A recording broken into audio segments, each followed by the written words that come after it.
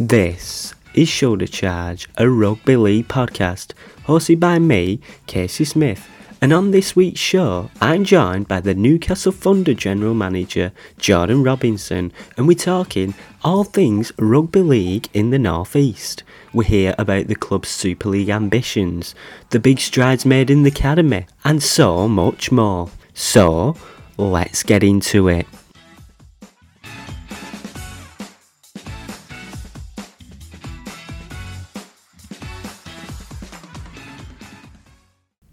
First of all, thanks for coming on the show. And to start off with, what have you made of Newcastle's start to the season?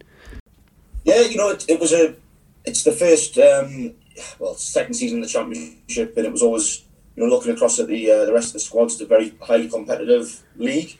Even though our squad went full time this year, it's still, the likes of your Feathersons and the other teams that aren't full time probably train just as much just in the evening. So it's it's a very, very competitive start. A couple of games where we went to Barrow. It was kind of whoever scored first won the game. There it was in them conditions, and we're about where we anticipated being. We've got a couple of big games around the corner in Dewsbury and Widnes coming up, very much kind of on track to hopefully compete for them playoff spots. Yeah. So is that your aim then, playoffs? Yeah, it is. The aim is to just finish as high as possible, but I think there's as many as 10 clubs, I would say, that are kind of all in the mix to push for that top 6, and I think we'd certainly be one of them. Yeah, and you mentioned going full time. In terms of like on the field, like day to day, what is actually the difference between part time and full time? Well, I suppose the only real difference is that the lads don't go to work after training. Probably that's the only difference. They don't really train any more than a part-time team would.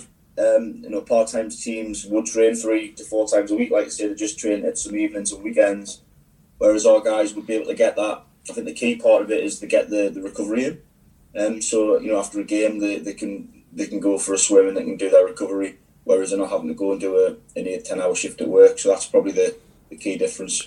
Yeah.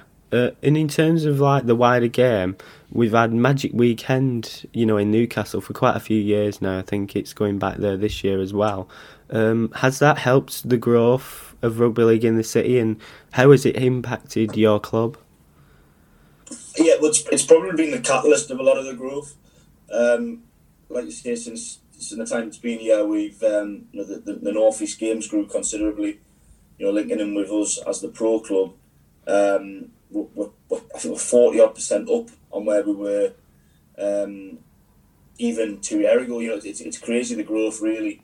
And you're starting to see a lot of kids at community clubs, not only a lot of them wearing Thunder tops, but you're seeing lots of them wearing your Leeds and your Wiggins and different Super League clubs. So I think it shows that there's a lot of appetite for rugby league in Newcastle, and certainly a lot of appetite for a team in the Super League that hopefully one day we could give them. Yeah. So in terms of growing the game, like, what are some of the methods that you're using, like to increase participation and getting fans down and that stuff like that? Yeah, I think it's probably how close we work with the community game. It's probably a bit unusual for this country. It's certainly more similar to how they would run it in Australia, where the professional club of that area would control or have a heavy stake in controlling the community game. So it would plan and run the fixtures. It would all tie into a certain calendar that would help push major events at the stadium. So like the finals days would be linked into a home game, and you have that big swell of the crowd. We've got development days all planned into the schedule. So there's not a lot of heads getting butted. There's not a lot of red tape and different various committees that you've got to get stuff passed. So you save a lot of time on all the red tape, and everyone just kind of works together to try and get as many kids playing the sport, really. And I guess it's kind of all is a big partnership of linked into the academy, the foundation, and all of that working together. And the school's coaching gives us a pretty good return on kids playing it. I think there's probably over 100 schools that are getting rugby league coaches coached now. So it's massive, really, and it's growing all the time. It's certainly in a lot of areas now becoming a key sport for that school. Yeah, and in terms of your predictions, like you've got this bold target of reaching Super League by 2030. We're a few years into that target, 22 now. How would you assess the progress of that, reaching that target by 2030? Yeah, look, it is an ambitious statement, but it's certainly one of them that if you're in sport, you want to try and get to the highest level as you can. I would say that's a lot of people's targets, and look, it's about doing it sustainably and in growing the correct way. We took a lot of years in League One, really sort of laying the foundations and putting that bedrock in place of the community game, so that we've got the next few generations of fans coming to the stadium. We could have done it a lot faster and just spent a lot of money and done that, but it would have been the wrong way to do it. So the same applies now. We've just got to take that next step now, and it's continuing to grow not only our fan base but our commercial partnerships with local businesses, and growing that commercial area of the club is the next key step on the way there. And look, at the end of the day, if we get there, it'll be down to performances on the pitch, and that's not going to happen overnight. It is a whether we'll get there in 2030 or 2040 or 2050 or whatever, we'll get there when we get there, and it'll be the right time because we've done it the right way. So we're not. I was going to say we're not really putting timescales on it because we went out there with a statement, but that is the bold statement. But we just need to make sure that we're not really looking at the end goal. We're just looking at trying to incrementally improve every year, and we'll get there when we deserve to. Yeah, and you mentioned you could have just gone and done it in a few years or whatever. How important is it to actually, grow that naturally, let's say, rather than, we saw what Toronto, they just shot right up into Super League. Is the thinking that perhaps if we did that, it won't be sustainable, over a certain period? Yeah, I think you've got to create, to do what Toronto done, that was their model. I'm not really going to criticise because they did get the Super League, and I think there was a lot of things that didn't go their way with the pandemic and stuff, which kind of ended that. But we went to Toronto, and it was an amazing experience, and I fully believe that the Super League fans having experienced that it would have been a different outcome now. But for us, yes, I do believe you've got to create that story on the way up there. You've got to, you want dads bringing their kids and then the brothers and sisters all sort of becoming fans of the club, and that takes time. It takes 10, 15 years to kind of grow that in. So we are, we're firmly one of the clubs in Newcastle that people want to go to watch in the summer. And that doesn't happen just by plugging a team and putting it in Super League. I think when they were last in Super League in 1999, the crowds were actually back then high on average by a few thousand than what the Newcastle Falcons got at the time. So it shows that elite rugby league is going to attract fans, and we can get that up again. I think it was around about 4,500 that they had on average. That's actually higher than a handful of Super League clubs get now, and that was without the groundwork we've got now. So I'm very, very confident that a Newcastle side in Super League could very, very easily yield 6,000-7,000 plus crowds. Yeah, so you're obviously confident then, because we've seen other teams outside of the Heartlands, who have sort of failed, really. How come you? So do you think Newcastle couldn't buck that trend then of constantly, teams who just disappear after a bit? Yeah, because I wouldn't class us as being out of the Heartlands, because I would say, well, what is a Heartland? You're probably referring to most of our kids play the game. Well, I think we were one of the only areas in the country that's shown consistent growth on a 5-year plus period.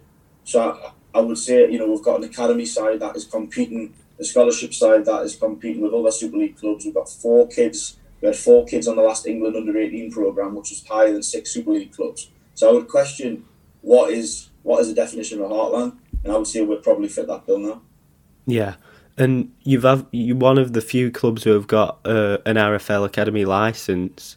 How does that help with what you're trying to do? It is massive for us to have that opposition to play. You've got kids who've got to play at the highest level they can and compete, but it does enable us then playing opportunities. But it's so that the kids can see that full pathway through the system. Having the 16s, the 18s, and then the reserves. It's that full pathway, and I think that's so important For a kid that starts off his journey, that is able to see that I can reach the first team and I can go through that full process. So the academy, and credit to the owner, it's been at a high expense to do, but he firmly believes and wants local kids representing this club at the highest level, and that's the only way you can do it over a sustained time. Yeah, and so you've gone full time this year. Is it not like too soon to go full time, given your targets 2030? What is the thinking behind going full time this year? The main theory behind it is that on location of where we are based, going part time and having people travel 2 to 3 hours twice, 3 times a week, it just wasn't feasible. We found out last year where we, purely on training time, we would sometimes have one training session a week because, you'd be, by the time that people got there and were stuck in traffic, you'd get on the field for 50 minutes and it would be nearly time to call it a day. So purely on training hours, it's just not, it's not feasible to be part time in the championship for us. We have to make that step. And going full time, you probably lose out on some of the better players in the league. But long term, it's the right step to do. So people look at full time and go, well, they should be top of the league because they're full time. It's not necessarily the case. It's more about the processes and putting everything in place to enable us to achieve that. But we need to have. It's going to take a few years. Whilst we're full time, it's very much at its infancy. We've got so much more to improve on and so much more to do to turn this into the club that we want to be. Yeah, and in terms of attendances, how would you rate them so far this year? Exactly as planned, or as where I thought they would be. So the big difference with this season is where we have in previous is we've started nearly sort of 6 weeks earlier. We'd never normally start in the last week in January. It'd be more like mid-March when into the spring when the season would start. And our community game ties in with that. But the kids haven't even went back to community clubs when January hit. So, we lose out on a lot of our community initiatives and a lot of our community clubs where we haven't engaged with yet to the start of the season. So we did anticipate the first 2 home games to be very low crowds for us.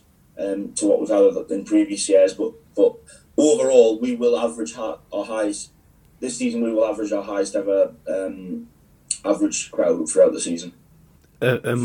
You're obviously firmly saying that.